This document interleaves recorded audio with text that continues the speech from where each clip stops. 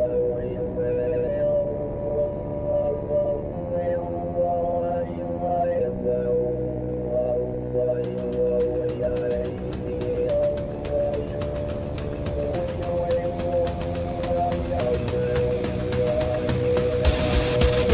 Politic Podcast, the show for normal Americans. From this undisclosed bunker, here's your host, Tony Reed.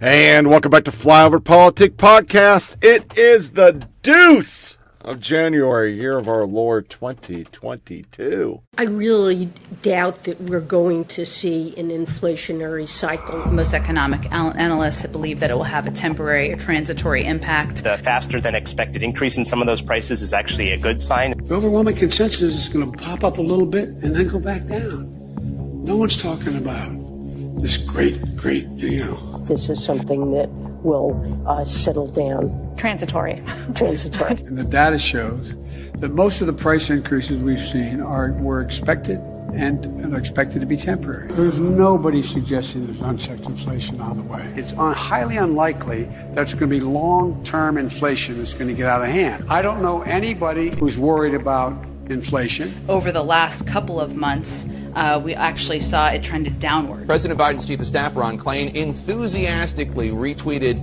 an economist who had said in part most of the economic problems we're facing, inflation, supply chains, etc., are high-class problems. What is the Granholm plan to increase oil production in America? Oh my God, that is... And welcome back to Flyover Politic Podcast's Year in Review. Oh yeah, baby girl. We're gonna have some fun on this one.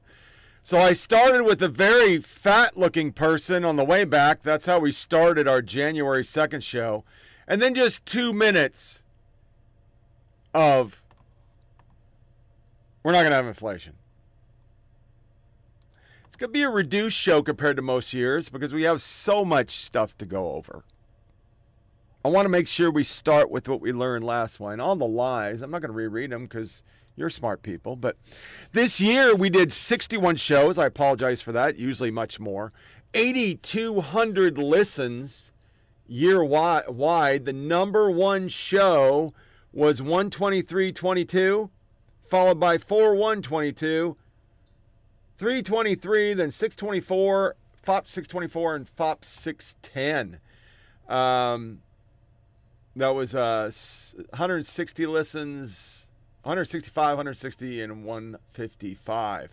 Top listeners are not going to be read because it's, like me, I don't show up, and Matt in Oregon doesn't show up because we use a different app. And these are halves, really. I mean, I probably had 15,000 listens, but this pulls in whoever listened on SoundCloud. In the United States, we had 6,800, so probably about 10K. Germany had 1,000. Singapore, Columbus, Ohio, Ashburn, Virginia, and Des Moines, Iowa were the top listens. And it looks like it's only saying SoundCloud app, so not a great year for stats because I didn't put out as many shows as I usually do. But what the hell? Want to make sure we get some stuff in as we go along. Our first thing is going to be hypocrisy. And I want to cover it because this week something very interesting happened. The President of the United States decided to leave the country. All right? And this was a story about Cruz last fall going to Cancun. But boys and girls, the president went to St. fucking Croix And even though he fights climate change, we flew a fucking bill to him. Shapiro, remember when Cruz was the worst person in the world for being in Cancun with his family during a giant Texas storm, while Joe Biden took off for saying Croy and Eric Adams to the Virgin Islands during the worst freezing weather event in decades to media. We then flew a fucking bill to him. Just want to make sure we remember, this is our media. It's okay for the left to do whatever the fuck they want, and we don't even cover this, all right? We don't cover it. I don't know why we don't cover it. Because you think it would be what is good for the goose is good for the gander. But it's clearly not. Another interesting thing that happened, and it's going to be out of order. This is Biden when Trump stopped COVID in 2020 and said you got to get a test before you come back in the country. This was the same time Democrats were saying go down to Chinatown or else you're a motherfucking racist. Well, boys and girls of all ages,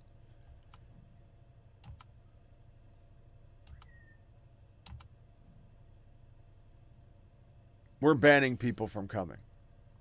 And I just think it's really apropos because the media is not going to cover it. It's pretty fucking bad that we can't have a consistent media.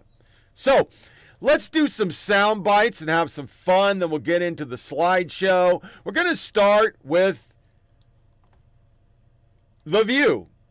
The cackling people that can lie about the Holocaust and nothing happens.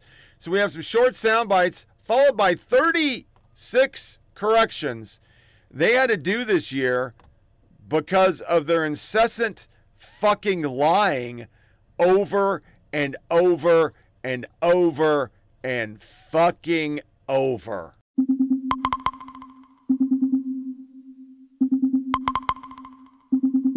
The end of abortion rights? The pillars of American justice are shaking over a leaked opinion draft from Supreme Court conservatives making the case to overturn Roe v. Wade. How the left warns they're waging war on American women. They want to turn this country into the Handmaid's Tale. You and I were talking before. Yeah. We're not surprised. We saw this coming. My worry is that this is just the beginning. Next, they'll go after gay marriage and maybe the board, what is it, Brown versus Board of Education? Yeah. They already eroded our voting rights a little bit. Yeah. So I see fascism down the line here. I don't know. This is my body. And nobody, you got people telling me I got to wear a mask or don't wear a mask or do this. Everybody wants to tell me what to do. But you won't let me make my decision about my body. You are not the person to... Is that the House, what's his face, McConnell, he's demanding that the House pass security protections for Supreme Court justices, quote unquote, before the sun sets today. Well, they have protections. But you know what? But they had nothing on Uvalde so far, and nothing on Buffalo. And it's been at least a month and a half since Buffalo or something, and it's 2 weeks since these kids got killed. But that's, But he's worried about, the Supreme Court. That is his urgency. And what I want to know is, how come the reaction is immediate call for legislation? That's what I just said. But our children get thoughts and prayers. Yes. Yeah. There were Republicans yesterday. And thoughts and prayers and mental health. Where's the conversation there? Listen, what's good for the goose is good for the gander. None of us should be doing it. That's the bottom line. So y'all stop doing it. We'll stop doing it. We'll encourage. But what's also surprising to me is the abortion issue. I read a poll just yesterday that white Republican suburban women are now going to vote Republican. Why? It's almost like roaches voting for Raid, right? I think that's insulting to the voter. They're voting against their own self-interest. Do they want to live in Gilead? Okay, so do we love in the hands? Do we love democracy or not? Because just saying that it's insulting to the voter. People make up decisions on what's right for their family, and the idea that you should have a say for everyone else's vote. The fact that women are voting against you had a different view on abortion not that long ago, and you I have that view. But that issue is right. But then why is another woman but not I am very able to have a different view? that white Republican suburban women but why are have voting you so recently against evolved their on own the health issue? care. I have not really recently evolved on the issue. I am Catholic. That is my faith. I believe that abortion is wrong. For me, there's a separation between state, government, and church. Well, also, if you're going to do this, then let's be truthful about it, because the Holocaust isn't about race. No, it's not about race. It's about a different race. But it's not about race. It's not about race. What is it about? Because it's about man's inhumanity to man. That's what it's about. But it's about white supremacy. It's about but going it's after not. It's Jews not about and race. gypsies But these are two Romas. white groups of people. Well, they were after black We people, didn't see them as white people. And they were But you're after missing the point. homosexuals. You're missing the point. The minute you turn it into race, it goes down this alley. Let's talk about it for what it is. It's how people treat each other. It's a problem. It doesn't matter if you're black or white, because black, white, Jews, everybody eats each other. So is it, if you're uncomfortable, if you hear about mouse, should you be worried? Should your child say, oh my God, I wonder if that's me? No, that's not what they're gonna say. They're gonna say, I don't wanna be like that. And a Tennessee school pulled the graphic novel Mouse out of their lessons on the Holocaust because it contained some nudity and some bad language. Personally, I'm shocked because, given the story of Mouse, I'm surprised that that's what made you uncomfortable, the fact that there was some nudity and, I mean, it's about the Holocaust, the killing of 6 million people, but that didn't bother you. Well, this is white people doing it to white people. Yeah. So this is, I have, ever since I learned about Juneteenth, which wasn't as young as you probably did or anyone else, I learned a few years ago, and I was like, how did I not know about this, that we were celebrating 4th of July, which was freedom of America, when freedom of American people didn't happen until Juneteenth. So in some ways, the celebration feels more authentic on Juneteenth. Yeah. It's really, but I do feel really silly. Well, I didn't know it either. I mean, I confess, I was unaware of it, which shows you how lacking our history is in this country and how many people, we should be aware on a day like this that voting rights are being systematically taken away from African Americans and other people too in this country. You got to be very, very careful. You can celebrate the day, which we do, but there are very important issues at stake here this year. So it's a good day to reflect on that, I think. I love what I'm hearing because I remember years ago, even on this show, Whoopi and I were talking about it, and I said, my family never celebrated July 4th. And it was met with so much shock. And it was because, my father was a student of history, my mother a student of history. And yes, learn your history, but also be very vigilant when you're hearing about CRT, alleged CRT in your schools. Fight that. Fight so that your children know the true history of this country, warts and all. Yeah. I think you have to make sure that past does not become prologue, because I feel that we're seeing this sort of rollback of history, and Black history is American. Oh, okay, so you have to read this thing. Oh. I've got a legal note. I do have a quick legal note. You got to milk this cow. Yes, I have a legal note. Do you have a legal note again? Oh, I do. Honey? Wow, another one. Two of them. I have two legal notes. Ginny denied any conflict of interest between her activism and her husband's work on the Supreme Court. Well, she doesn't talk to him at night. That's my legal notes. But let me say this very quickly. Ginny Thomas has denied any conflict of interest between her activism and her husband's work. You got a legal note. I have a legal note. Trump denied Esper's claims about wanting to shoot protesters. I have a legal note. Simon Lviv denies serial fraud and said he would proceed with a lawsuit for defamation. Congressman Loudermilk has denied any wrongdoing. You have a legal note. Roy Moore and Representative Matt Gaetz have denied any wrongdoing. Uh-oh, here's another one. Turning Point USA has condemned the group of neo-Nazis and said they have nothing to do with the organization. But you let them in. President, open your You let them in and you knew what they were. We want to make clear that these demonstrators were gathered outside the event and that they were not invited. We apologize for anything we said that may have been unclear on these points. My bad. Our best worst or our next worst of, because we had a lot of worst ofs. I'm just going to say there was a lot of worst ofs, because our media is fucking garbage, people, is the end of democracy. Conservatives are losers. Late night piling on, defending him at the border. Schumer, Seltzer, the State Department, one world over. You're a fucking fascist.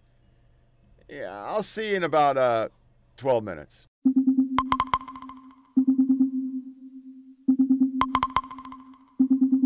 You know, it's always said this is the most important election in our history.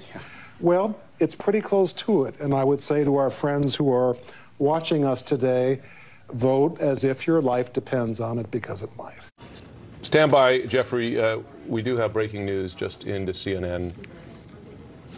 Give me just a moment of personal here. Sorry, I'm getting, watching the women there. It's emotional. This is as devastating a ruling as can be imagined. It's a very dark day in America. You cannot overstate this. I'm not sure we all fully appreciated how devastating it would feel to see the words on the paper condemning women to second-class citizenship. I think there's a lot of folks who feel as if Gorsuch and Barrett, two of the five on this opinion, were sort of there unfairly or sort of out of bounds. This is a court not of judges, but of politicians in judges' robes. That is the danger that Justice Stephen Breyer is alerting the country to. There are no more black robes. I think the robes are red and blue. I don't think the country benefits from a future that involves a highly politicized Supreme Court. There really is a lot of people who believe this is a rigged court. He's lost control of this court, but it is significant that a justice as conservative as John Roberts is looks at what his conservative colleagues did and says that that's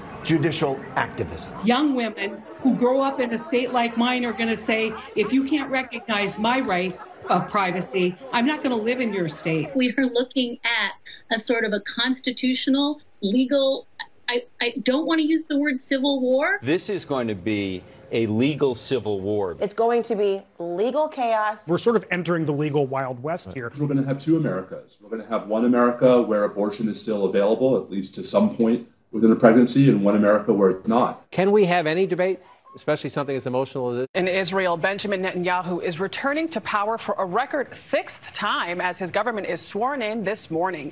His recent election victory led to the creation of a government that includes ultra-nationalists and religious parties that were once on the fringes of Israeli politics. This is being described as Israel's most far-right government since the country was established back in 1948. Critics say this is potentially the most intolerant and the most insular, and that's because Prime Minister Benjamin Netanyahu, in order to form a governing coalition, has now aligned himself with nationalist and orthodox parties targeting Palestinians, Jews who are non-orthodox, women to prevent them from serving in the military alongside men, and the LGBTQ community.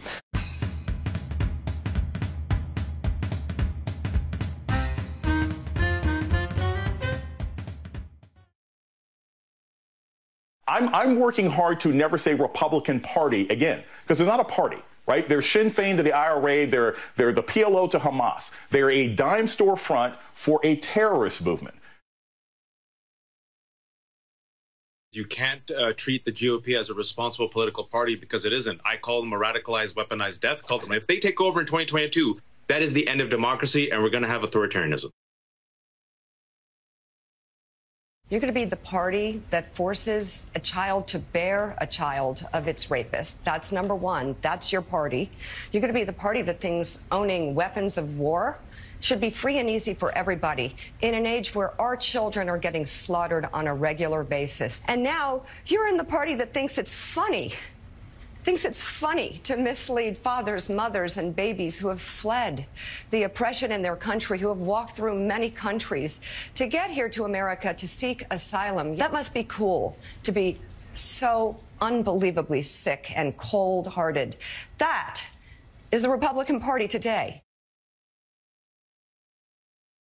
We're seeing a lot of violent rhetoric from Fox News saying it's war, you are under attack. So they're very much doing this in a reckless way that has the ability to foment violence. And that, in this sense, the last 24 hours does tie into what I've been writing about over the last 25 years, because we've had these repeated episodes of violent rhetoric from the Republicans and from conservative TV and radio that have resulted in protracted periods of violence. And there's a lot of concern that we may be headed here in the United States for another, say, Oklahoma City bombing.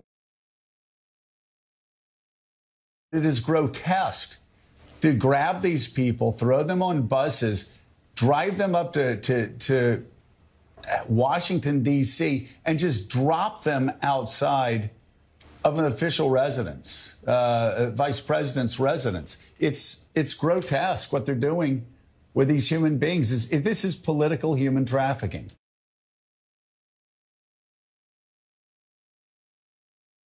I worry that in covering Glenn Youngkin and his politics of parental choice, all the focus was on how well it worked. And even in our conversations about DeSantis, it's about how well they're serving him. The truth is, dehumanization as a tactic for politics is from war. Dehumanization is a tactic. It's being used right now. The Russians get their soldiers to rape children by dehumanizing them. Dehumanization as a practice is a tactic of war. It's being deployed in our politics, and people like you and I sometimes lose the plot and admire. Well, Tim, let me just follow up with you, because you and I even fall into a tradition of our profession of focusing on what works. And I think we recently had a conversation about Mitch McConnell. And why does he do what he does? Because it works. It's the political reality. And I worry that in covering Glenn Youngkin and his politics of parental choice, all the focus was on how well it worked. And even in our conversations about DeSantis, it's about how well they're serving him. The truth is, dehumanization as a tactic for politics is from war. Dehumanization is a tactic. It's being used right now. The Russians get their soldiers to rape children by dehumanizing them. Dehumanization as a practice is a tactic of war. It's being deployed in our politics, and people like you and I sometimes lose the plot and admire its effectiveness, not its substance, but even the analysis of these tactics loses sight of what this speech brings us back to, which is that dehumanization has a cost right now. Right now. It is the secret to the entire immigration debate. Demographic change is the key to the Democratic Party's political ambitions. This conspiracy theory has been increasingly echoed by many who are on the right. Those like Fox's Tucker Carlson, who continue to push dangerous and baseless conspiracies.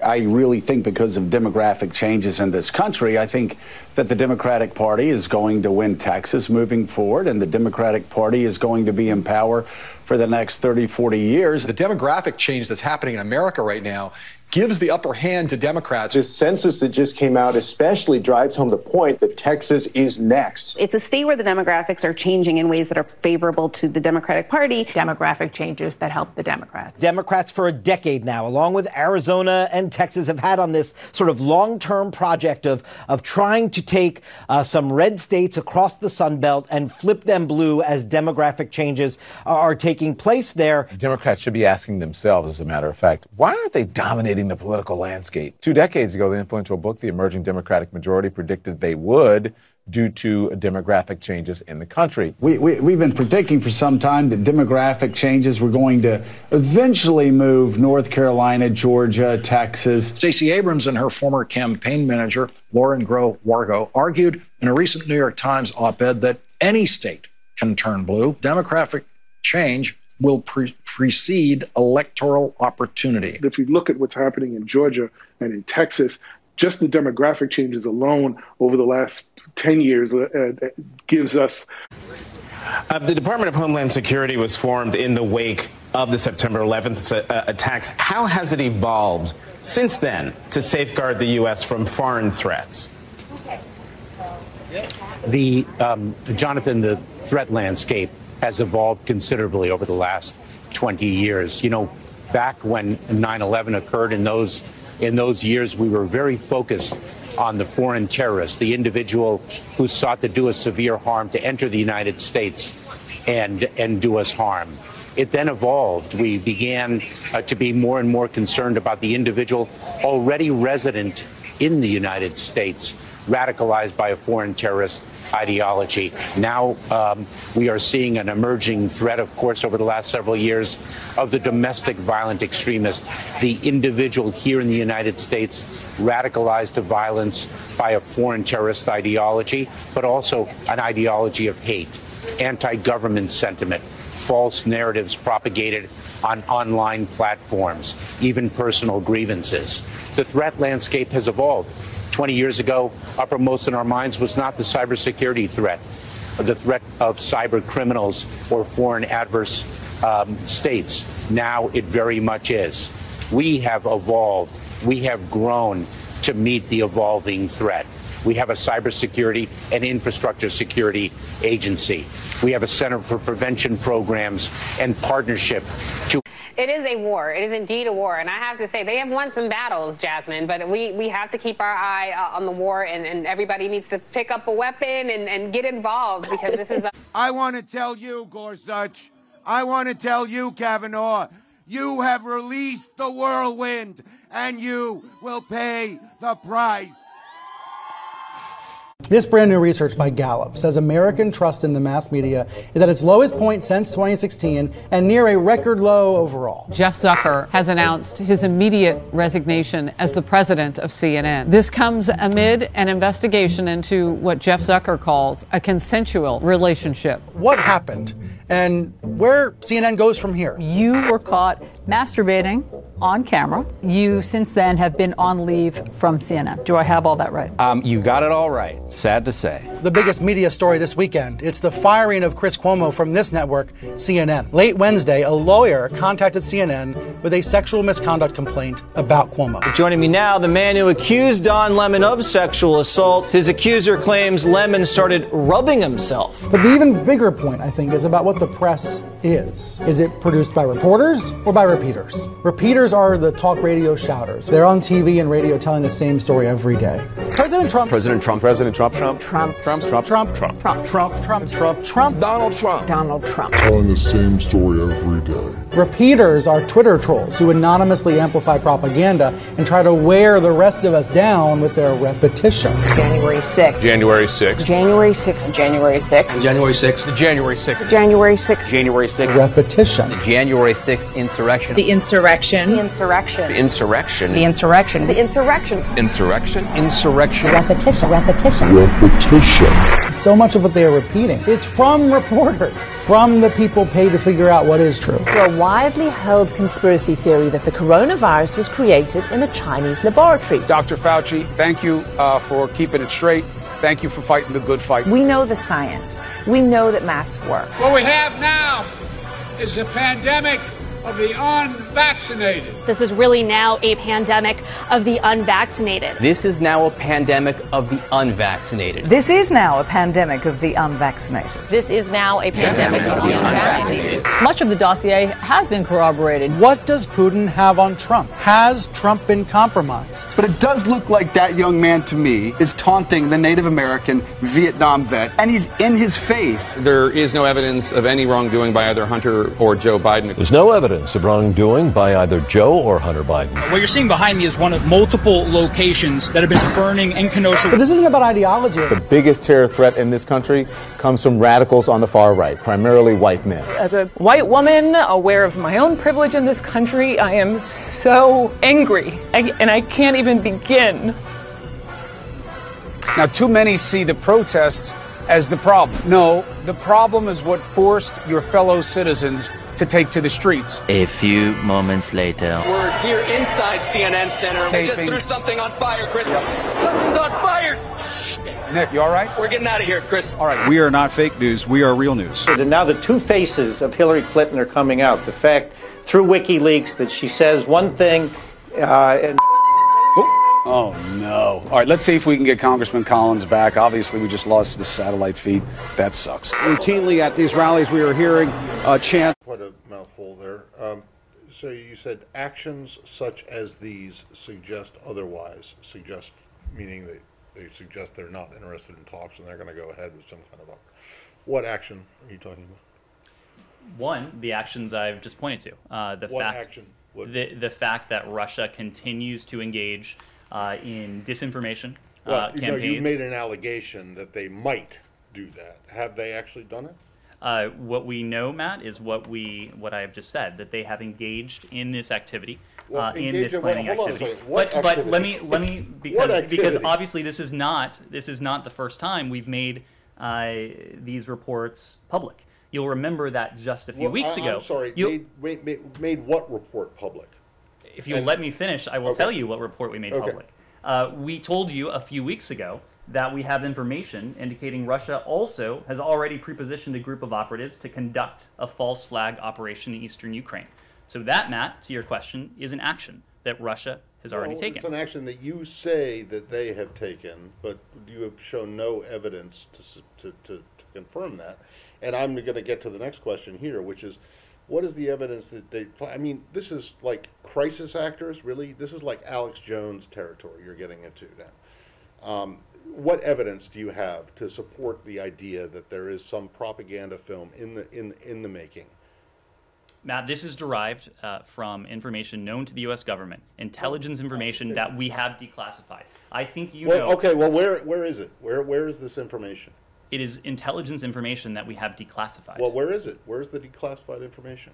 I just delivered it. No, you made a series of allegations and statements. Would you like us to print out the topper? Because you will see a transcript of this briefing that you can print out for yourself. That's not evidence, Ned. That's you saying it. That's not evidence. I'm sorry. What would you like, Matt? I would like to see some proof that you can show that Matt, you have been shows that the Russians are doing this. Ned, I've been doing this for a long time. I know, that was my point. You have been doing this for quite a while. Sustainable. What do you say to those families who say, listen, we can't afford to pay $4.85 a gallon for months, if not years. This is just not sustainable. Well, what you heard from the president today was a clear articulation of the stakes. This is about the future of the liberal world order, and we have to stand firm. And speaking of demons, Ted Cruz was on hand in Houston to spread his swine all over the NRA holes. Senator Cruz had an unpleasant dinner at a sushi restaurant in Houston where a man confronted him about this idea that he seems to be okay with the fact that an unbalanced teenager shot up a school because his plan is to do nothing about it. Ted Cruz must know that at this point every busboy spits in his food, right? But maybe that's what he likes about eating out. I don't know, but I, for one, hope Ted Cruz never gets to eat peacefully in a restaurant again. But the truth is, Senator Ooze does have a plan, and a plan he shared with the gun... Wow! And this is happening just in time for the court to eliminate all rights for black people and women. What a moment. No, this is really incredible, man. Think about it. She will now be the most powerful black woman in the country to have her opinions entirely dismissed by 2/3 of her co-workers. Wow! This is huge. And by the way, for anyone who wondered how much of an impact Ketanji Brown Jackson would have, well, she made history from the moment she was confirmed. As Democrats rose to their feet with applause, Republicans headed for the door. Mitt Romney of Utah, one of 3 Republicans to vote yes, standing alone, the only GOP senator clapping. Really? I have thoroughly enjoyed my time guest hosting, but just like women's rights, all good things must come to an end. And if nothing else, at least I got one viewer to change his stance on abortion after watching my monologues all week. This is from Kenneth. Knowing that she isn't raising kids is almost justification for abortion. She is probably one of the worst, most horrible people on earth, a close third after Jimmy Kimmel and Stephen Colbert. I thought comedians were supposed to be funny. I am funny.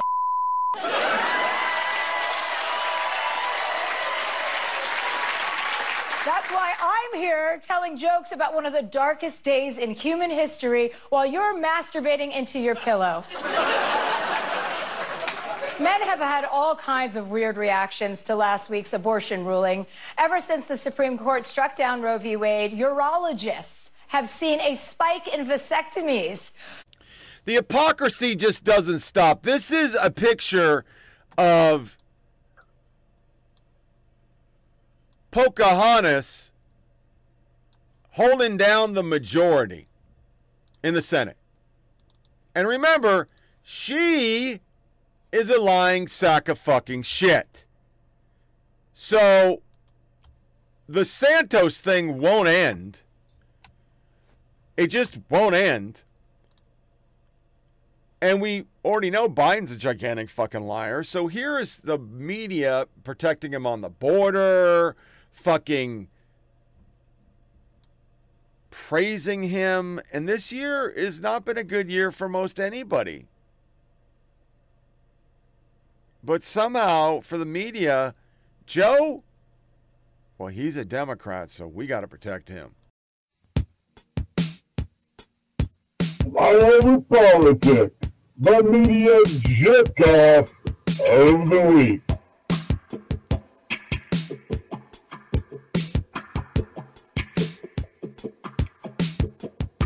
So hot. Some people are always in a hurry. They run when they could walk, race up steps when others take it slow. When Joe Biden's president, America is just going to have to keep up. Well, for history, I think it's a pretty big deal. You know, if you add up those 7 pieces of legislation, that's a $3.5 trillion agenda that Biden and the Democrats have passed since early last year. There's really nothing like that in terms of that scale. You got to go back, I think, to depending on how you define these things, to LBJ. And I think border bind. The wait grows for thousands of migrants after the Supreme Court ruled to keep Title 42 in place. It comes as the immigration crisis at many border towns around the country has reached a breaking point. Chief concern right now is food and shelter for the population that is here, no matter how it fluctuates. And Kristen, this decision means it's going to be another 6 months before we have resolution. Now, this is a shelter I'm standing next to right now. The line was so long last night, they couldn't accommodate everyone.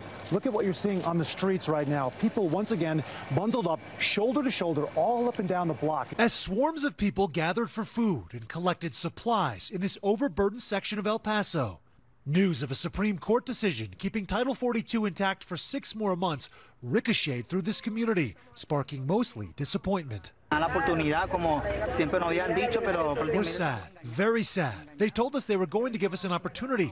We feel betrayed, Stephen tells me. And those images of people sleeping behind you, Sam, really underscore the urgency of this situation. So as we await the Supreme Court's final decision, what does the Biden administration plan to do in the meantime to deal with this crisis? There is no easy end to the latest border crisis in West Texas. Officials in El Paso are working to create more temporary housing for people who continue to arrive in the U.S. Shelters are overcrowded, and the travel slowdown across the U.S. is making it harder to relocate migrants. Others are waiting at the border until the Supreme Court decides whether to end Title 42, the pandemic policy that allows migrants to be expelled over public health concerns. Omar Villafranca has more on one city's struggle. Hundreds of migrants line up outside of Sacred Heart Church in El Paso, a facility that can hold about 100 each night, hoping for a place to sleep in this first-come, first-served shelter. The line forms every day and circles the block. The Supreme Court keeping Title 42 in place indefinitely, dashing the hopes of thousands of asylum seekers waiting on the Mexican side of the border. We've been waiting since October because we believed in the President of the United States, he tells me. We feel betrayed. She says it feels bad. We're sad, very sad. We're not criminals. We're good people, they stress. I don't think this is fair because at the end of the day, we're all human beings, he says. A woman came up to me and said, "What do you know about Title 42? I said, it's going to be at least another 6 months. Her entire face, Peter, just dropped. Migrants braving freezing temperatures for a chance to reach the United States. Scabs from frozen nights. And they're dealing right now with some very, very difficult conditions. Biden's stuff has just been very interesting, and I could go into the 1,000,000 things that he said about conservatives. but it's just not him. This year, the left has shown their complete disregard for the Constitution, free speech, or anything. Their fascist tendencies, the people that scream fascism for fucking 4 years, now 2 years into the next administration, are just incredibly fascist. Here is a Democrat saying that you don't have a Second Amendment right if you say things I don't agree with.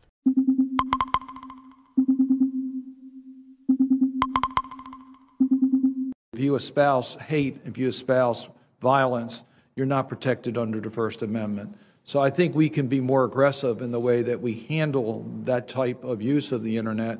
We know that Europe has done things. I think we have to learn from each other.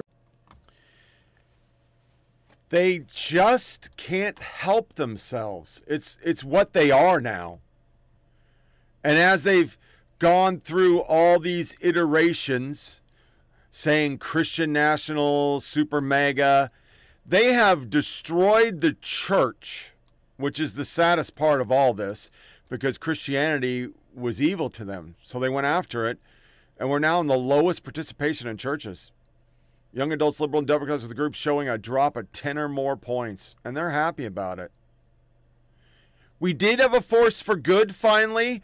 We had Musk fighting against the crazy you force your pronouns and somehow that's free speech shit. But it came as a price, because now we had this op-ed this week. I'm embarrassed to drive a Tesla. LA Times. Because of Musk. January 6th showed us a lot of interesting things. It finally came out that, yes, boys and girls, there is a Santa Claus. And Santa Claus was fucking Nancy Pelosi, Browser, and everybody else who didn't want to put National Guard out. We simultaneously caught that our media was saying right-wingers were all over the fucking place at gay or tranny events, but it wasn't true. Now, when the tables are turned, we're playing games, and the media bragged about it. They made them restart their investigations, blah, blah, blah, and this lady thought it was the cutest thing ever. It was a scoop. It was so good. In their zeal to get Trump, they didn't get him. They withdrew the fucking subpoena because they're going bye-bye. But it then spawned shit like this. Why didn't the committee explain how abolishing the Electoral College would eliminate future threats? Because according to media reports, Wyoming Representative Liz Cheney had no interest in doing so because they just want to get rid of it. We found this year that Democrats supported 55 support fines against unvax, support house arrests, support prison for questioning vax efficiency, 45 supported internment camps, 47 supported surveillance, and 29 support the states taking kids. That's what they're down with. I beat into a pulp the cabal because it came true more because we see now that Google can rig elections. We've seen all the Twitter files. Glenn Greenwald did some interesting dives into the liberal mind. Now, this polling data doesn't just indicate that Democrats overwhelmingly believe that Russia interfered in the 2016 election to spread fake news. What they also believe, 66% of them, is that Russia altered the vote totals. But questioning 2020 was not good. The left also pushed this year that non-citizens should be able to vote, and the Confederacy thought so. Atlantic came out with memes, made us have an insurrection. It wasn't an insurrection. And then we watched the whole media lose their shit because Roe got overturned. Gen Z want to leave the country because of Roe. Kristen Day nailed it. I didn't put this slide up. Abortion activists are responsible for Roe being overturned. They overstepped by celebrating abortion and advocating for it to be up for 9 months. Democratic Party embraced these extreme leanings to Republican majorities all over the country. It's a true story. They just went too far. And as they've done this zeal to get righties, somehow, some way, we have stopped at the federal government going after criminals. Like, they just got those guys for Antifa, but they got bail. They'll never see court.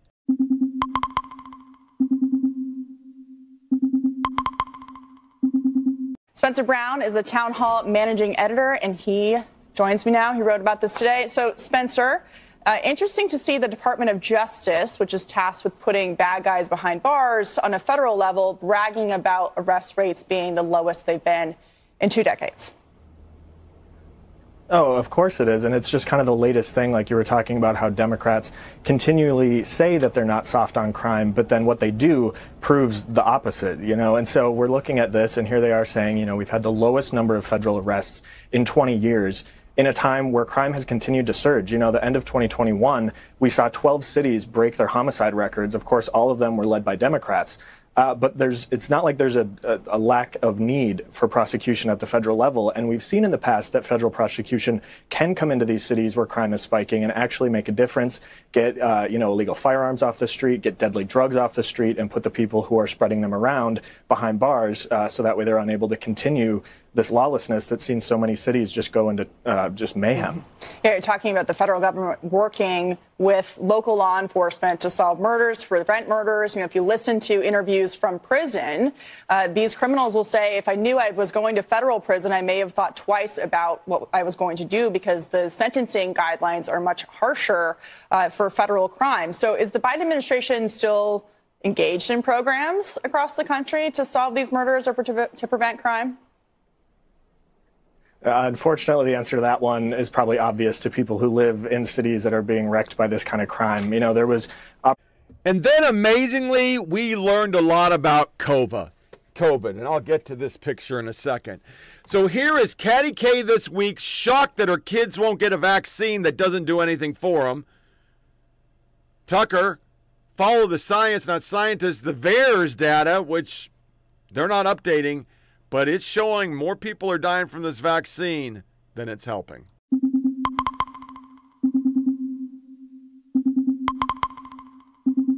Pennsylvania, Dr. Zeke Emanuel. He is an NBC News and MSNBC senior medical contributor. Dr. Emanuel, thank you for joining us. You know, I listened to that doctor and you hear how tough it is inside hospitals at the moment and the fears of new variants mixed with flu that is coming on. And you would think that the country would respond by saying, okay, we will make sure we are all up to date on all of our vaccines. But I had a strange conversation with my 22-year-old, my 16-year-old last night, and I said, okay, I booked you in for COVID updates. You're both back for the holidays. You're going to get your boosters. And both of them said, no, we don't want to. We've had enough vaccines and we don't think we need them. How can you, I was sort of shocked and appalled, but is this the kind of response you're seeing from young people at the moment, that they think this is over and they don't need any more vaccines? I'm an astrophysicist at a major university. Science is my life. But when I hear somebody somberly intone, "Science says," or "follow the science," I get very nervous. Science doesn't belong to any ideology. Science is the never-ending search for new knowledge. That's what science means in Latin, by the way, knowledge. Not wisdom, not morality, not social policy. Knowledge. What we do with that knowledge is where wisdom, morality, and social policy enter the picture. Knowledge, it turns out, isn't so easy to come by. And sometimes what we think we know for certain, the Earth sure does look flat when we're standing on it, turns out not to be so certain. Of course I trust in basic scientific truths, those things for which there is overwhelming evidence, like, say, gravity, even that humans play a role in the warming of the planet. But scientists, even the best ones, can get things wrong. The brilliant astrophysicist Sir Fred Hoyle believed the universe existed in a steady state forever and had no beginning. But his view, once held sacrosanct by all astrophysicists, no longer holds. It's been superseded by the Big Bang theory that the universe had a beginning and is still expanding. In the 20th century, some of the most respected scientists in the world, including Nobel Prize winners, believed in eugenics, the reprehensible idea that the human race could be improved by selective breeding. The National Academy of Sciences, the American Medical Association, and the Rockefeller Foundation supported it. By the middle of the century, it had been thoroughly rejected as quackery. No reputable scientist would have anything to do with this idea. So, we all need to get over this notion that just because someone, be it a politician, a bureaucrat, or even a scientist, employs the phrase "science says," means whatever they're saying is right.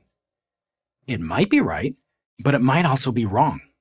And if it's wrong, it won't necessarily be a bunch of scientists who say it's wrong. It might be one guy. Ask Einstein. 100 scientists wrote a book explaining why his theory of relativity was wrong. He quipped, "If I were wrong, then one would have been enough." It takes a lot to convince scientists to accept a new theory, especially if that new theory refutes what they had always believed. In some cases, what they'd staked their entire careers on. As Richard Feynman, one of the most eminent physicists of the 20th century, famously said, "Science is the belief in the ignorance of experts." What Feynman is saying is that a good scientist should always maintain a healthy amount of skepticism. Science is by its nature provisional. Science would stagnate if we merely accepted proclamations of past authorities. So how do we do good science? This is not a new question. Since the 17th century, scientists have employed the so-called scientific method to guide their work. It's not a perfect guide by any means, but it's pretty darn good. The method involves 1. Formulating a theory. 2. Predicting the evidence that should be found if the theory is true. 3. Collecting data. 4. Analyzing the data. 5. Refining the theory and presenting evidence to other experts. The philosopher Karl Popper added one more item to this list.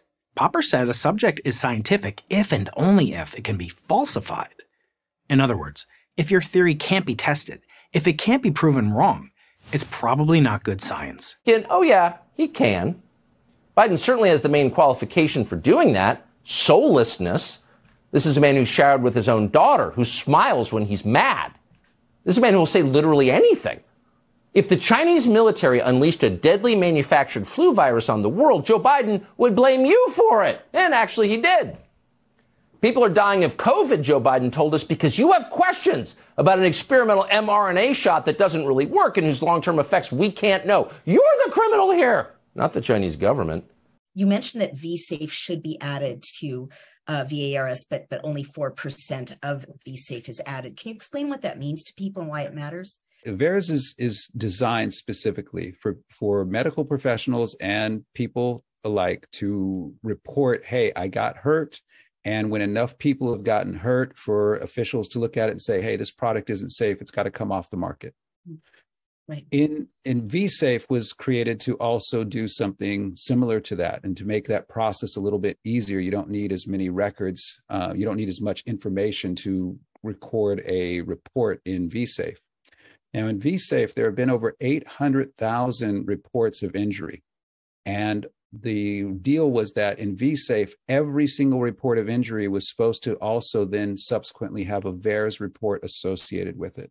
Right. So that means all 800,000 should be in VAERS.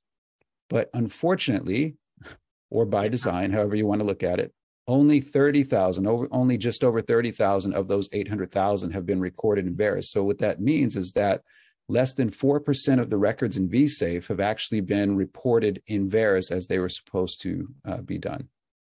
Holy cow. I have to also, think, again, journalistically, and as a political consultant, the story never matches the goal, right? You know this, if you see behind the scenes in politics. So when you've got the VRS system, it's been there for decades. You create a whole new system called VSafe, right? Which I think is relatively recent, correct? And you say this is an easier way to file a complaint, then that kind of cannibalizes the funnel, right, for filing complaints. And then, oops, you only transfer 4% of them over to the more established database. I mean, what a sneaky way to basically sweep almost 800,000 adverse events under the rug. The COVIDistas have not changed. This is a guy on Twitter. He's a blue check. And do not did my rat and now have advised guests coming. They must do this for they can come in for this New Year's. Not last New Year's. This New Year's, which just makes me go, what the fuck, Chuck? The next one, another one from this year. I believe it's this year. No, this is the beginning of last year. If you're willing to risk infection people to attend a New Year's Eve party, I hope you who gets COVID suffers and dies alone. They're still there. But all of a sudden, things started coming out. Oh, I forgot. And this was big. Remember last year? I covered this. And Biden had it and gave it to everybody. Regular exercise in the Washington Post. But they're the same people that shut down gyms. Because, that makes sense. Somehow. I don't know. This is about the gain of function. It's obvious. We did it. I mean, we did it. When Fauci said his NIAID did not fund gain-of-function research at Wuhan Institute for Virology, he was dead wrong. And there's just so much proof now, it's not even funny. This is about Katie Porter. Now, I want you to think about all the stuff we've seen that Republicans do and they get crushed. Sorry, I got to eat my breakfast. She got COVID. Made everybody on her staff get tested, and then fired her. It was a female. Remember this, Jim? Let's have a COVID amnesty after you called us baby killers. This, Jim, is pretty surprising because this is out of lefties. That they're now saying that, yeah, walk on a journey. These people are not. All they're about is a narrative, not the facts. And this pissed people off all week, but it's beyond time. Fauci is a gigantic fucking liar. He's always been a fucking liar. And I don't understand how anybody could think this guy should be trusted. I just don't know. And then last but not least, because it really hits everything we're talking about right now to the T. Hopefully this won't fuck everything up, but it probably will. Did it fuck it up? Nope. A lot of this Substack has come out. And that's where we're getting a lot of our information.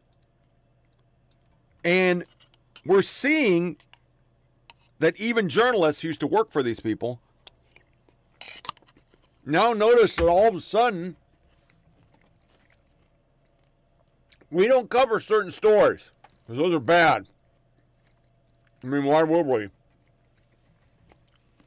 So, I got to get to some woke today, but before I do, we got to do the Media Heroes Award and a couple of my favorite media stories.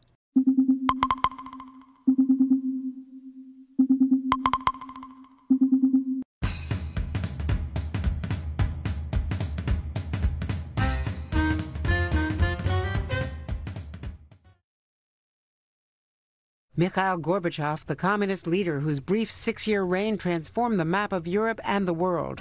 The first Soviet leader with a larger vision for his country, and who was willing to hold a summit with Ronald Reagan, the American president who called the Soviet Union an evil empire. Americans were charmed by this new kind of young Soviet leader with his ideas of glasnost and perestroika, openness and economic restructuring, and his very modern wife Raisa. Mikhail Gorbachev, the man who changed the world but could not save his own country from falling apart. Who was smarter, Ronald Reagan or Jimmy Carter? Oh, clearly Jimmy Carter. One thing I think is really important is how much intellectual curiosity you have. And that's usually reflected in how much you read. And people like Jimmy Carter read a ton. Harry Truman read a ton. Ronald Reagan didn't open a single book in college. I think he was very successful in getting his agenda through. But what that agenda was, unfortunately, was very redolent of his own ignorance. He let the AIDS crisis spiral out of control because he was very unaware of what AIDS was or what it meant. He really created homelessness in this country because he thought that, and he said this to David Brinkley, he said the homeless just want to live outside. They don't want homes. Nancy Pelosi unveils her next move as Republicans secure control of the House. You know, she's already in the National Women's Hall of Fame in Seneca Falls. So you're talking about the history book, that's already written. So I think this moment really is very powerful. She's always put her faith at the forefront, even when her detractors were kind of saying that's not something Democrats would do. This is politics, but this is like watching, a great performer on the stage or a great athlete.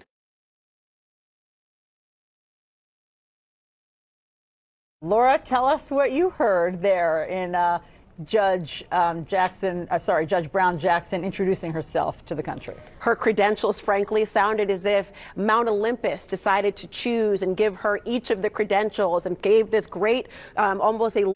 Our media was as garbage as it could always be, because it always is garbage. All right? It's what it is. This was some interesting stuff about how they didn't even want to fucking cover both sides. We covered that in depth. This is a blue check saying there's too much Southerners everywhere. We had the interesting article about Gannett, and it was a perfect example of why we're broke, how they just got rid of everything and you had to just do whatever the fuck they said. And if you didn't, you got fired. They didn't want opposing voices. But this Amy Siskin one, she then wrote an article, "The South is no longer simply a region. A certain version of it has become identity shared among white, rural, conservative Americans from coast to coast. And somehow that's bad." And I covered this in depth because I live there, and it's true. We are different people. We're kind to each other. We don't treat people like shit. We don't fucking care if you suck dick or a fucking unicorn. We just don't want your shit shoved down our neck. That used to be a universal American thing, for Christ's sake. But not anymore. We then got this super scoop where they're actually literally saying it was anti-LGBT people taking out the fucking goddamn power grid, and they have no proof of anything. When we have a narrative, we stick to the narrative. Was a theme all fucking year long, and this is a perfect one that I'll try to expand a little bit. This lady literally did 2 articles. The guy researched, and it's true. Men are less likely to wear a mask, another sign that toxic masculinity kills. If women are hesitant about the vaccine, it's because the health industry hasn't earned their trust. Okay. That's great. NPR, who we pay, they did a whole summation of the year. Propaganda shows Elon Musk is horrible and that losing Brian Seltzer was the worst thing that could happen to America. That's what they came up with. So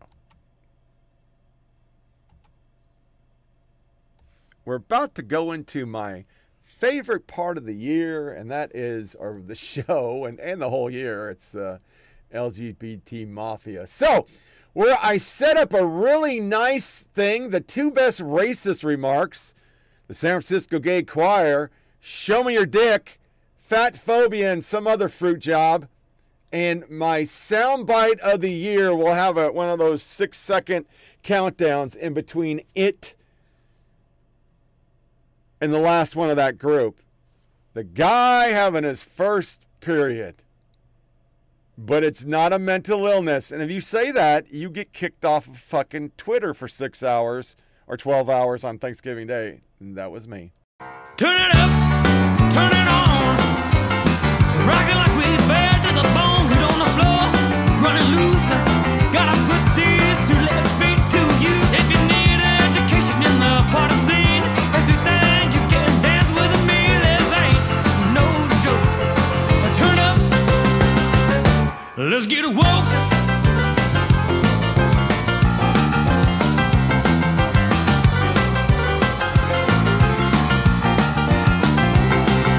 White white people superior at? What exactly are white people superior at? They're real good at violence. Violence. Genocide. It's like stealing people's lives just because they feel like it. If you are white and you know this is happening and you say nothing, then you're a killer too. What exactly are white people superior at? Insecurity. Pretending. Fear. Being fearful of nothing. Being ignorant. Blame. Letting their egos control their every move. Superior at being dicks. What exactly are white people superior at? Oppression. Gaslighting. Lack of empathy. Intellectualizing oppression. Did I say oppression? What exactly are white people superior at? Taking what's not there. Taking shit. Taking our ideas. Copycatting. Gentrification. Appropriating things that do not belong to them. Taking over other people's cultures and making you believe that they invented it. Maybe they're thinking of it as repurposing. I think that white people are committed to being villains in the aggregate, right? The real sort of issue here, and I've heard people sort of say it, is one, I think that white people viscerally fear. It's not that white people don't know, right, what they have done. They know. They fear that there is no other way to be human but the way in which they are human, which is to, so, like you talk to white people and whenever you really want to have a reckoning about it, they say stuff like, it's just human nature. If y'all had all of this power, you would have done the same thing, right? And it's like, no, that's what white humans did. White human beings thought there's a world here and we own it. Prior to them, black and brown people have been sailing across oceans, interacting with each other for centuries without total subjugation, domination, and colonialism. We have seen what a show this iteration of treatment of other human beings means, and that my hope is that we would do it differently, in the moments when we have some power. We will not do it perfectly, but I do think that all of us can sort of agree that a politics that says like there are superior and inferior human beings just isn't the way to go. And that's the thing that white people don't trust us to do because they are so corrupt. Their thinking is so morally and spiritually bankrupt about power that they can't they fear viscerally, existentially. You think that we'll corrupt your kids if our agenda goes unchecked? Funny, just this once, you're correct. We'll convert your children. Happens bit by bit, quietly and subtly, and you will barely notice it. We'll convert your children. We'll make them tolerant and fair. We'll convert your children. Someone's gotta teach them not to hate. We're coming for them. We're coming for your children.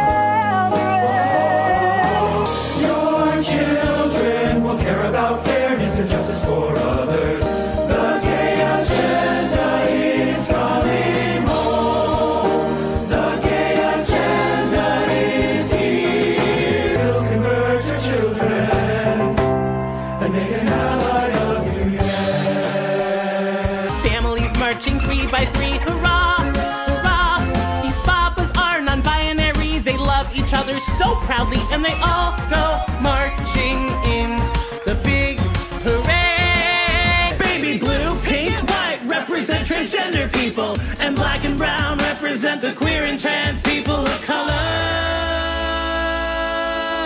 We're all in this together.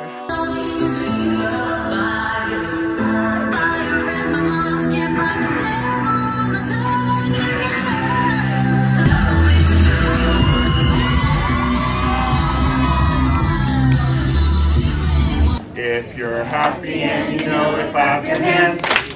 If you're happy and you know it, clap your hands. If you're happy and you know it and you really want to show it. Does anybody in this room know how to twerk? It's all in. And then you just move your bum up and down like that. And that's twerking.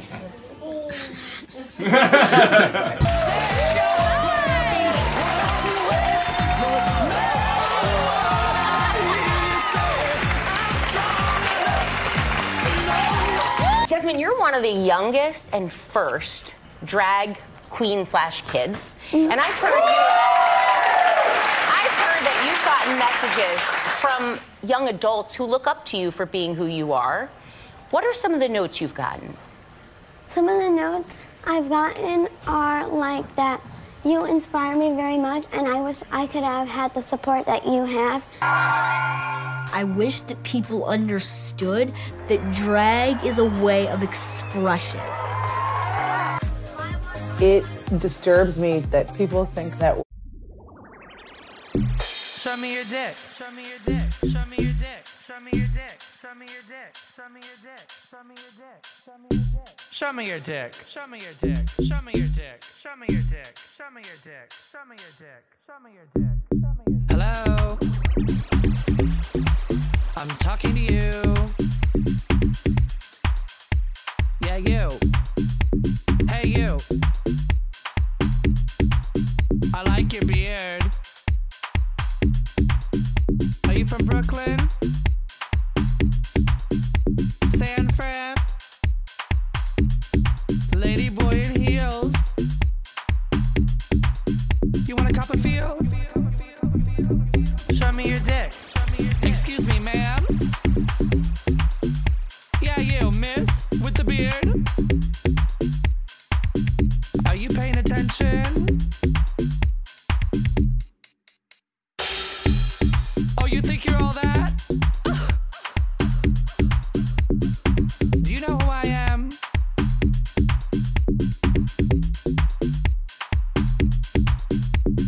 What makes somebody fat phobic at the gym? Let's talk about it. Are you going to the gym so you can get a flat stomach, or are you going to the gym so you can build a stable core and have better posture?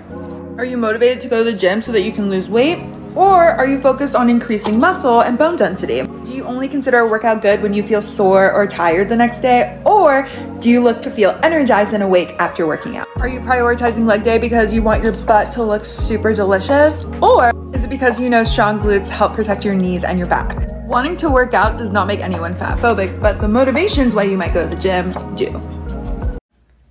I will no longer call a person queer if I don't see them participating in queer politic. You're gay, sure, you're gay. That is not the same as queer. If you haven't put a mask on in a week, not queer. You're just not queer. You're not. Queerness is supposed to be radical. It's supposed to be about supporting each other, helping each other, and making sure that we lift up from the most vulnerable of our community. A lot of you gays are not acting like queers right now, so I'm not gonna call you queer.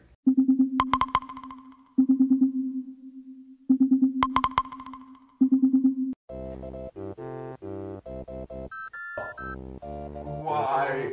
Stop. Why is this thing not hot? I swear to God, if anyone says welcome to womanhood, I'm gonna lose my shit. That was for you, Matt in Oregon. I know you love that song, especially that hairy little ginger fruitcake. So this year, some interesting things came out. And the truth of what is happening that most of us have been talking about since 2016, this ex-fat podcaster, Shirley was, is that they're really pushing this shit, and it's not good. I mean, it's not good. It's scary. But the majority of us just think there's two genders. Democrats, 47%. Independents, 60%. GOP, 82%. So 62% of Americans believe there is only two genders. But they're pushing this crap at an alarming rate. We then found out that since 2007, they have infiltrated and put clinics every fucking where you... I mean, it's like a 7-Eleven now. Every street corner. We also found out, which is really scary, that 40% of students identify as LGBTQ at liberal art colleges. At some, it is 70%. What would cause that if it isn't brainwashing? What would cause it? I think we're in trouble. We're really in a lot of trouble if we don't fix this. And when the White House normalizes that fucking S&M freak who stole luggage, this guy, the male pattern baldness dude, who's the fucking Secretary of Health, well, we got problems. We started the year with Ian Hawthorne pointing out, is there a reason why BP didn't use a rainbow in the Middle East? And he listed like 80 companies that do this gay shit in America, but they don't do it overseas because they know if they do it, they're going to get kicked out of the country because they actually are the homophobes. They kill people.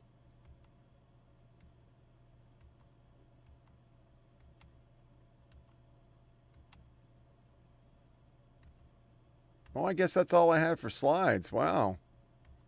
That kind of sucks. I'm not putting that freak back up. We'll leave this one up. It's better. We also had the interesting, and not interesting, but sad, D-trans guy. A thread about how his life is garbage because he bought into this shit and now his body's ruined. We got articles from real journalists talking about shit like this.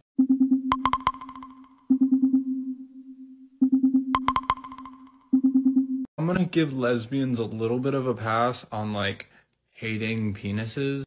Hi, I just don't want to attack you at all, but I think it may not be the best approach to give anyone a pass on the reduction of someone's body down to their genitalia.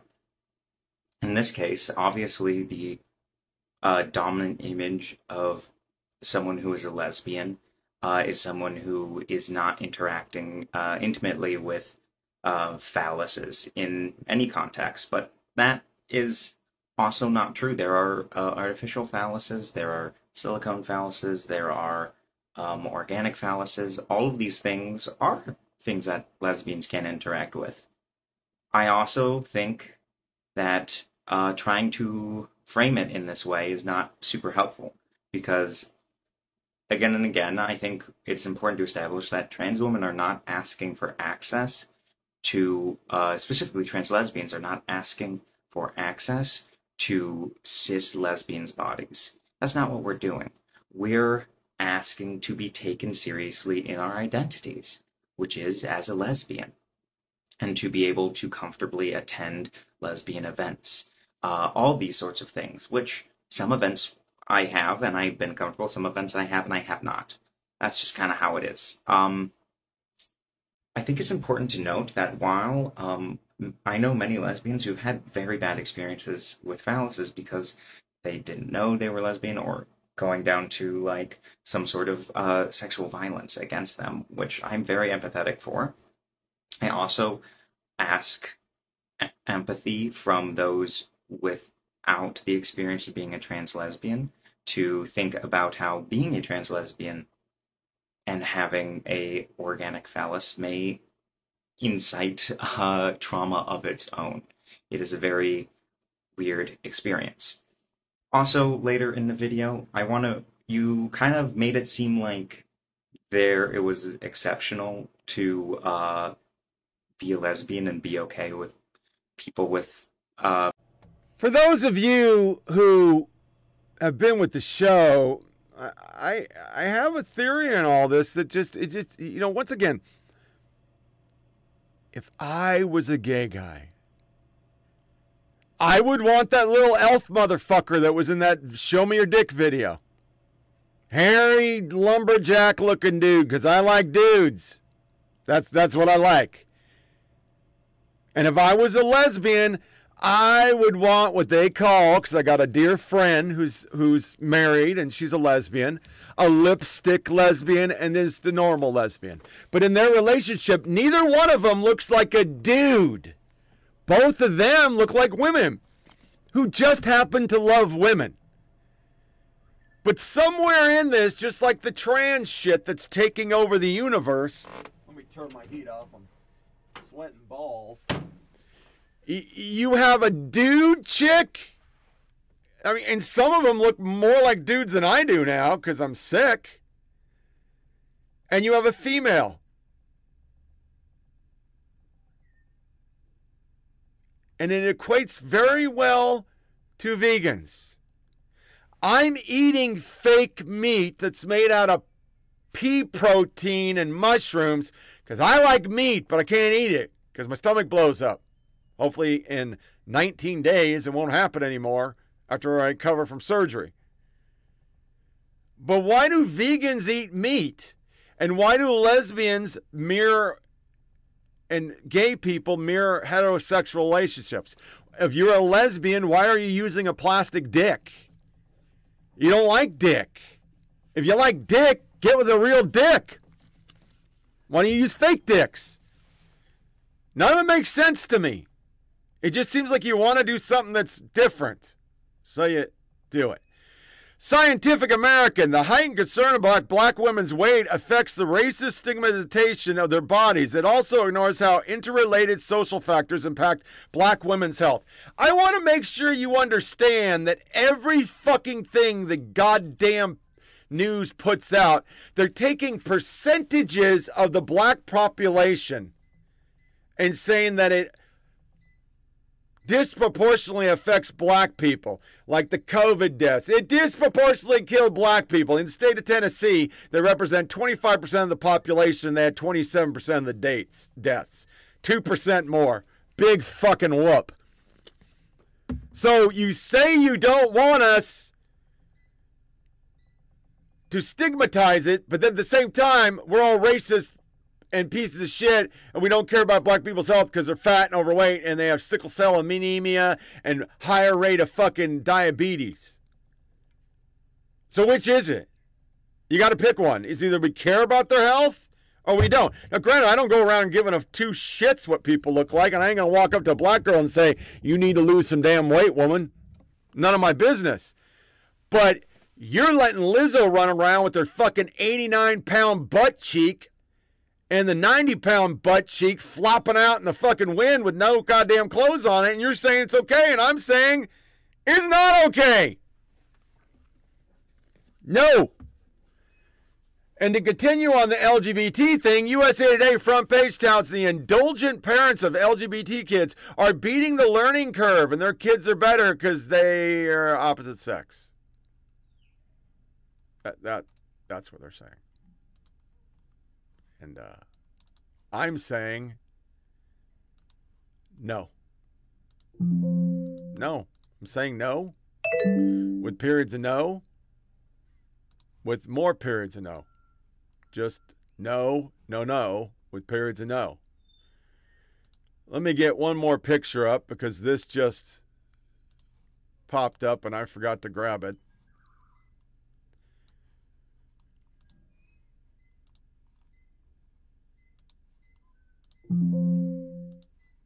And finally, before we move on to a military corner section,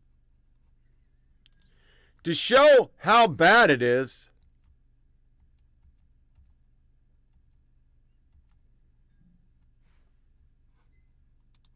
this was all over Twitter. This guy was on Dr. Phil. Non-binary people are divine, unique, valid, loving, worthy, brilliant, creative, beautiful, historical, innovative, family, friends, community, and here. And I say once again, what the fuck is that? What the fuck is that? I don't know what the fuck that is. But it ain't right. So, before we start Military Corner, on a positive note, new light machine gun headed close to combat troops. Those ones we talked about, yeah, they're finally getting it. And the V-21, or the V-281, and now they're challenging that shit. So, helicopter still in thing. So, we're going to just do a quick little Military Corner. You're going to see the Secretary of the Army, the soundbite of the year, and the commercial of the year with the Lesbian Mama Army commercial.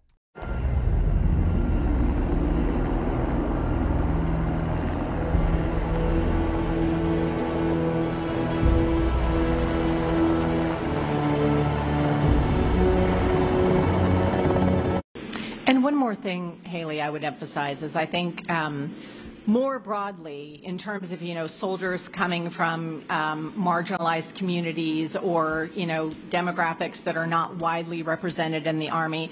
That's part of why we've got to emphasize positive command climates and inclusion. We get criticized, frankly, sometimes for being woke. I'm not sure what woke means. I think woke means a lot of different things to different people. But first of all, I would say if woke means, we are not focused on war fighting, we are not focused on readiness, that doesn't reflect what I see at installations all around the country.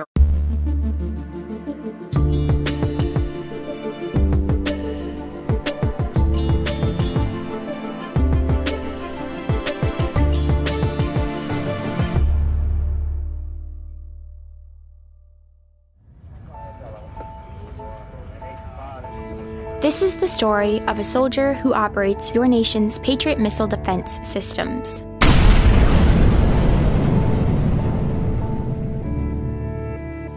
It begins in California, with a little girl raised by two moms.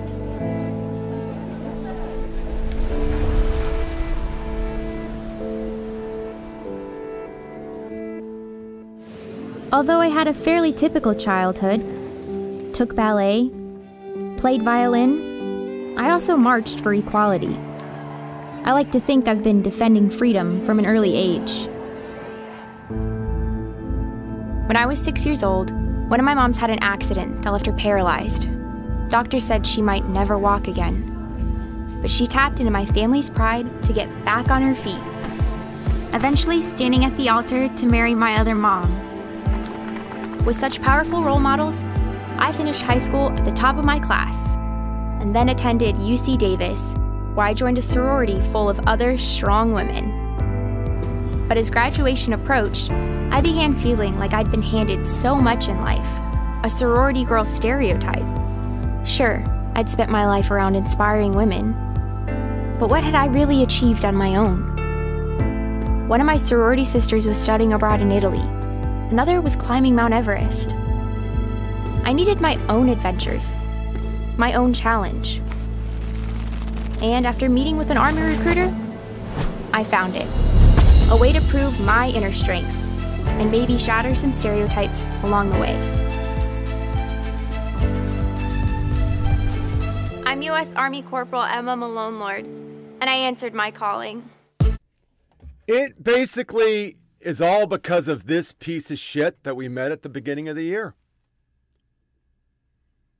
Bishop Garrison. He's the reason the Army has really got problems. I mean, they have a new one where they're doing, let me see if I can find it. I bookmarked it. Where did I put it? Hold on.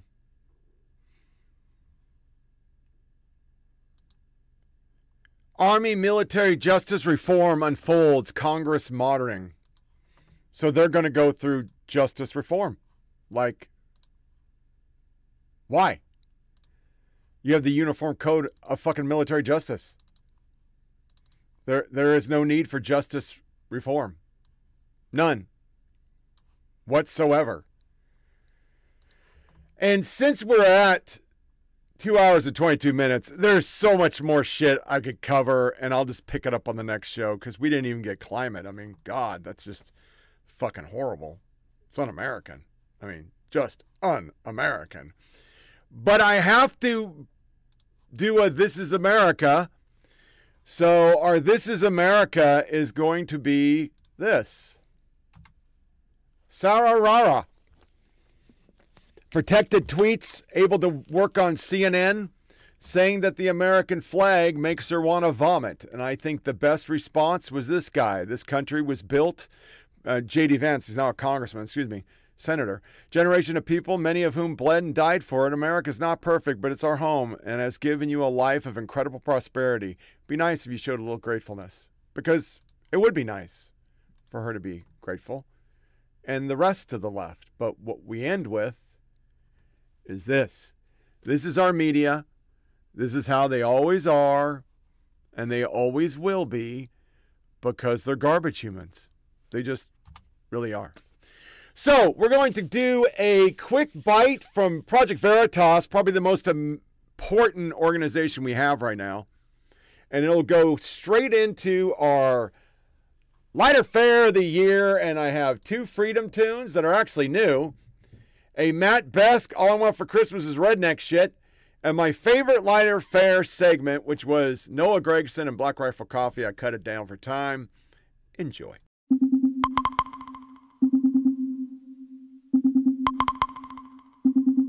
You're lucky that you met me organically, because I would be questioning everything about you. Don't hire Catholics. Trust me, I want to burn down the entire system of broadcasting. Twitter does not ruin free speech. Elon doing is free speech. He's a capitalist, so we weren't really operating like capitalists more. We were very socialist, like we're all like communists. With some leaked audio that Project Veritas got its hands on from a Twitter all-hands-on-deck meeting.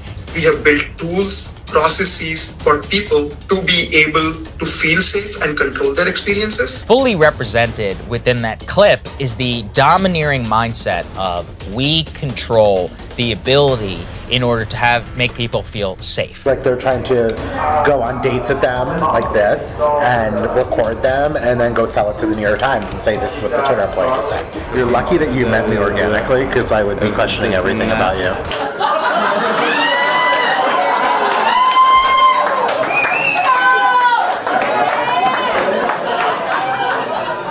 You're lucky I met you organically. He has Asperger's. Yeah, I know that.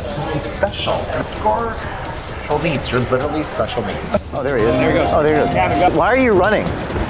Why are you running away from us? We're jogging here with a Twitter executive on the streets of New York City. You gotta go out to the people who it's not directly affected. Yeah, if you're gonna throw a brick. Yeah.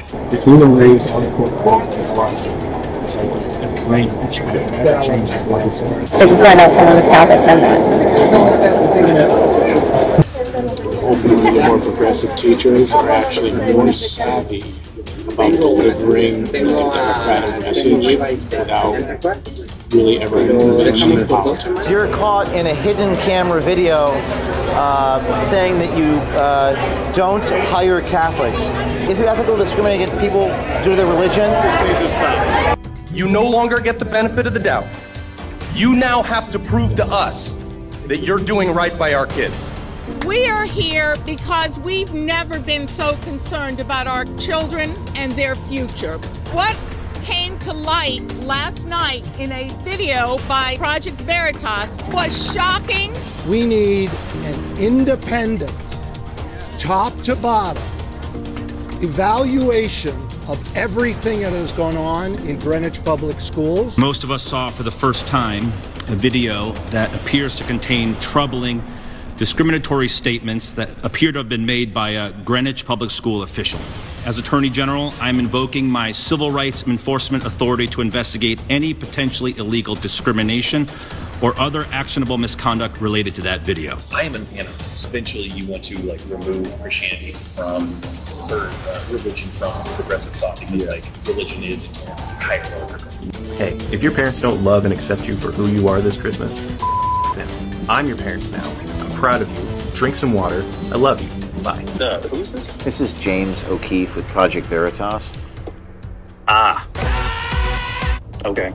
No comment. Please take your phones out. Don't videotape me, please. Don't put this on social media. Don't make me feel like Project Veritas is the best. I work in a really fancy private school up on the Upper West Side. It's definitely a school where conservatives would not feel comfortable. And you're on tape, and you're saying, I don't hide how I feel, but I can't pretend I'm not promoting an agenda. You're recorded making all these statements. What agenda are you promoting? I have no idea what this is. Well, it's an undercover investigation by Project Veritas. Like for kindergarten for Pride Month, we got in first grade, every kid had a mirror, and we talked about there's a read aloud about a boy that said he wanted to be a mermaid, and it's a way to start was you should be whoever you feel like you should be. They sit down and talk to me. If they purposefully sit you somewhere in a class that is completely directly sponsored me. They spread the news wide open. And that's just brutal. Well, the Biden administration has just been caught spying on journalists in an effort to intimidate them out of reporting. The DOJ was seeking sensitive information of journalists employed by Project Veritas, which had dared to report on Ashley Biden's diary. It's like January 6th stuff that is like so over at this point. It's so over.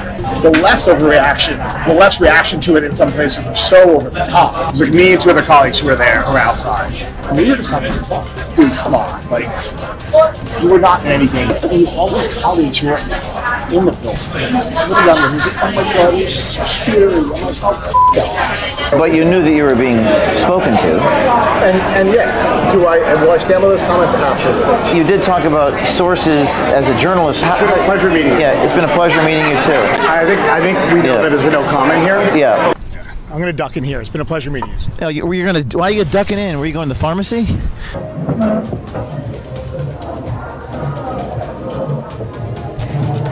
Hey, Mark. James O'Keefe, Project Veritas. How you doing today? Why is Dean Baquet obsessed with Project Veritas? Documents show how far deceptive reporting practices could go before running afoul of federal laws. Another way of saying that is we checked with lawyers to make sure everything we did was legal. Do you look at yourself in the mirror while you shine your Pulitzers?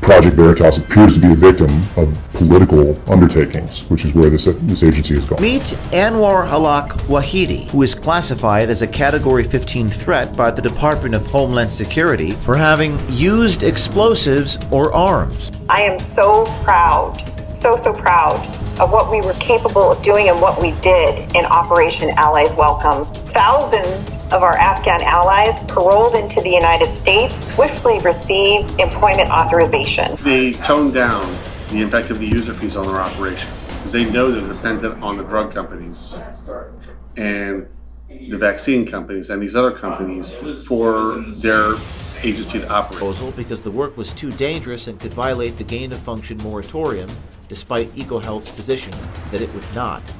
According to the documents, the NIAID, under the direction of Dr. Fauci, did not reject the proposal. They went ahead with the research at Wuhan and several sites across the U.S. A week after Microsoft's brave support of the First Amendment, Apple and Google have come forward to disclose that between November 24th, 2020 and March 15th, 2021, the Department of Justice issued 9 secret subpoenas and warrants to them. In fact, I'm sorry, so what is this regarding? This is the search warrant. Open up.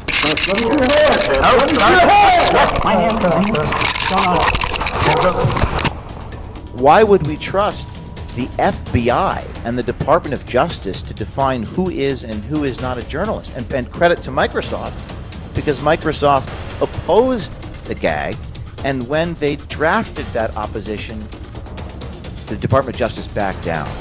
The tax dollars of people who are listening are paying to put children.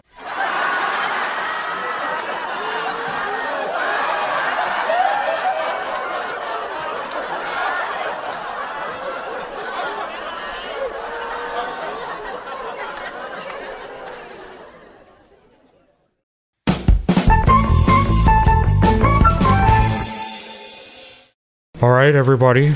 Today is our meeting with the FBI. Hey guys, this is George from the FBI. How is everyone? Hunter! Stop! Hunter, put that down! Bad, Hunter! Down! Sorry about that, guys. So, I am here to warn you that there's going to be some serious misinformation this election cycle.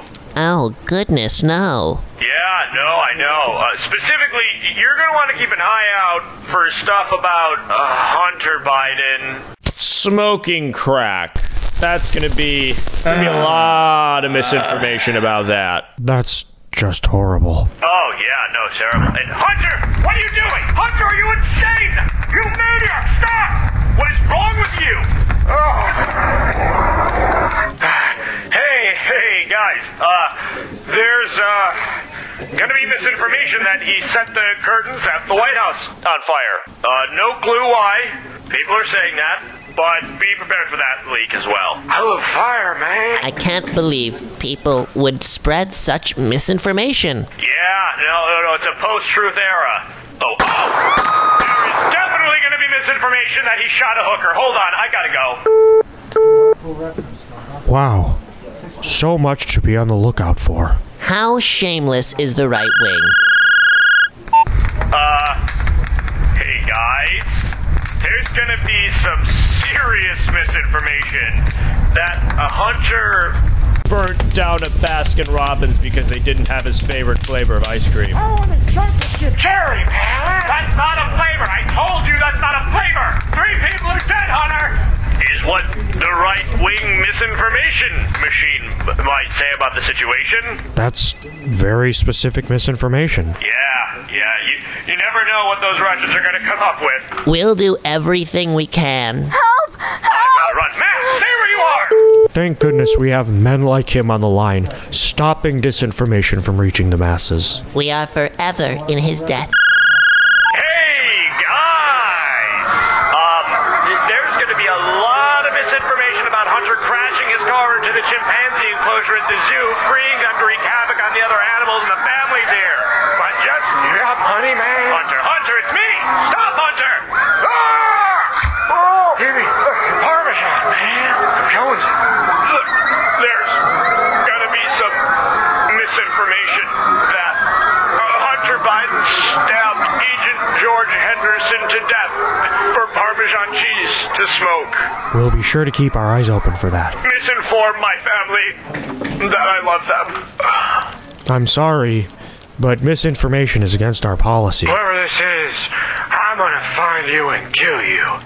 Or my name isn't Hunter Biden. Well, thank goodness we had the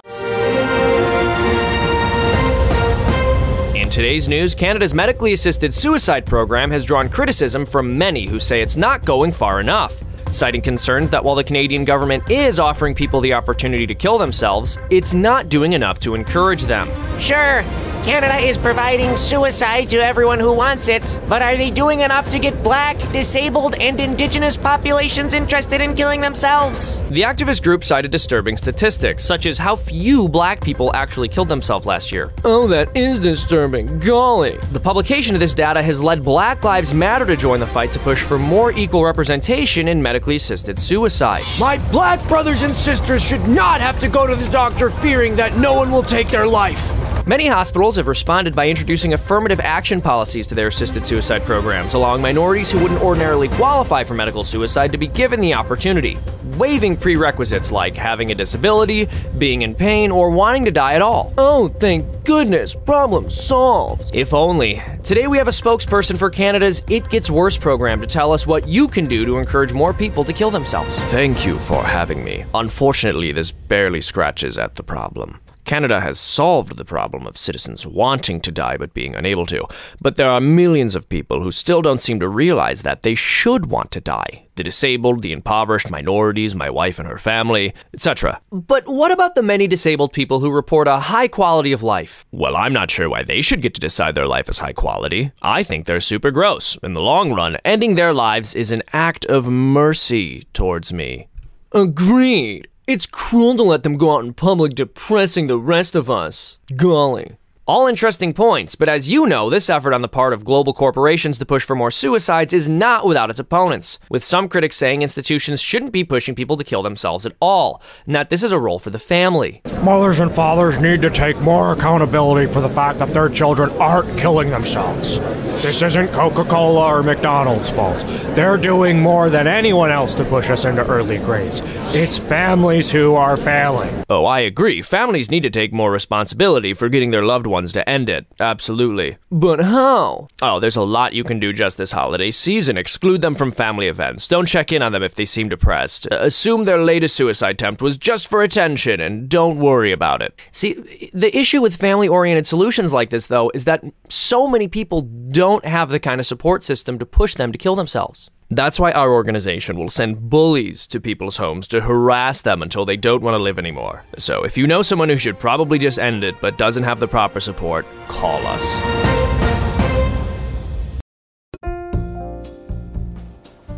Every single year, you talk about how bad Christmas music is. If it's that bad, why don't you make your own song? Maybe I will. Maybe you should. Well, last year Christmas took a toll, 'cause all I got was a lump of coal. But I'll be damned if I don't make out this year.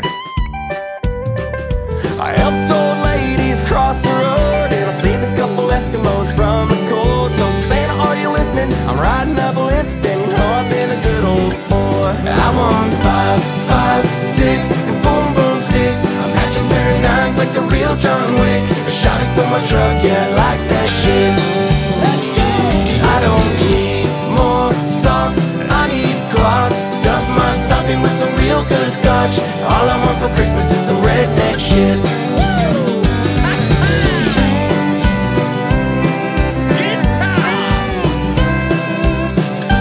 All I want for Christmas is some redneck shit.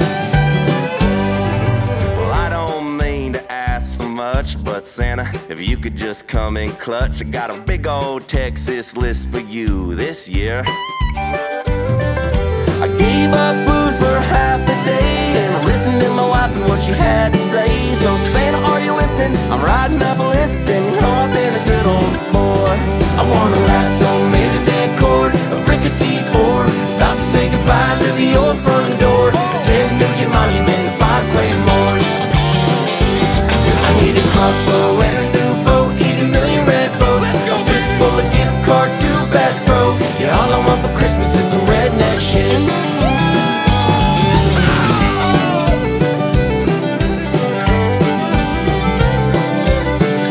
Yeah, all I want for Christmas is some redneck shit.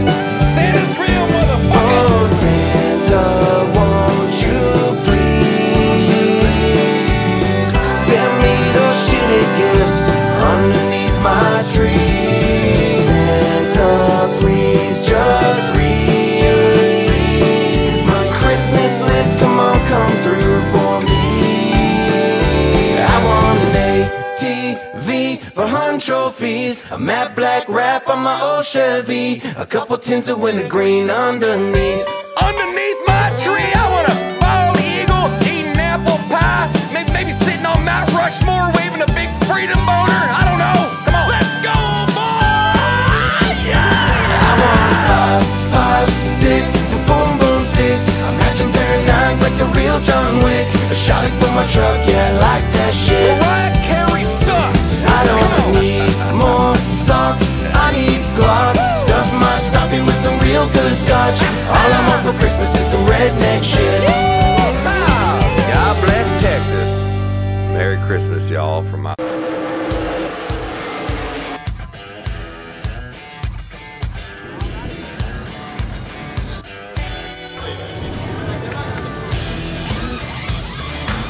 So we're here in Nashville primarily for NASCAR. We're gonna have drivers race in our Friday race, which is gonna be Matt Crafton. We're gonna have Noah Gragson race on Saturday, and then we got Ty Dillon racing on Sunday.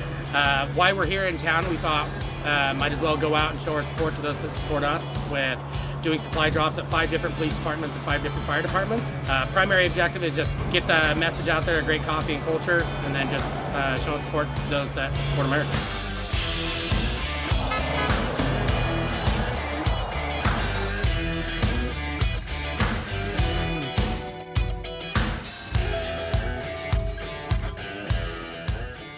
Man, this is awesome. Hell on Wheels is teamed up with Black Rifle Coffee Company, and we're going around to all the first responders here in Nashville. Black Rifle Coffee is hooking them up with caffeine and octane to keep them going, thanking them for what they do and showing them some love.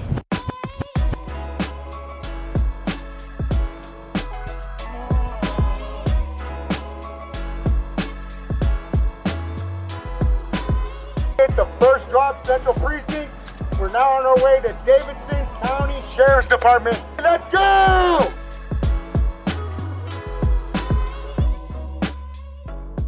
We're not just doing this like for content or stuff like that, like, oh, look at what we're doing. No, We're doing this because we legitimately want to give back to the community. We want to make sure they're there because we want to show our support. We want to show our appreciation for everything you do for this community, everything you do for the people that live in this community. Love it. Thank you. Yeah, thank you. Three more stops. We got 2 more fire departments, and we got 1 more police department. But yeah, appreciate your service. Appreciate all Thank you you guys. do. Appreciate it. Enjoy the coffee. As you guys started shouting at me, I couldn't hear you, and you said you want some coffee. I was like, sure, why not? Did you get any coffee? Oh yeah, it's all inside now. Yeah, Okay. Man, I appreciate it though. No worries. You actually caught me with my kids too, so. I can see where they wave. Hell on Wheels. Mission accomplished. All y'all are some ass kickers. Now let's go down Broadway. Let's throw coffee at people's heads and see what happens. Awesome day showing support to those that support us. Now it's off to the next one. We're gonna set up NASCAR for an awesome weekend out of the track.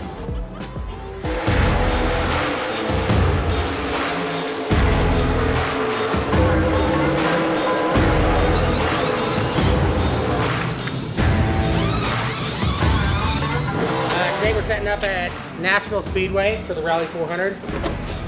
Gonna be an awesome race. We have Matt Crafton racing on Friday. We have Noah Gragson racing on Saturday. And then we got Ty Dillon racing on Sunday. Black Rifle is in the fan zone at NASCAR in Tennessee, and we are super excited. We're passing out a ton of coffee, giving out stickers, and here with our racers doing meet and greet. Being my first NASCAR event, actually I'm pretty excited. Different world to different culture. I'm excited to see what happens, excited to meet new people as we do this thing, and let's just go, let's have a good time.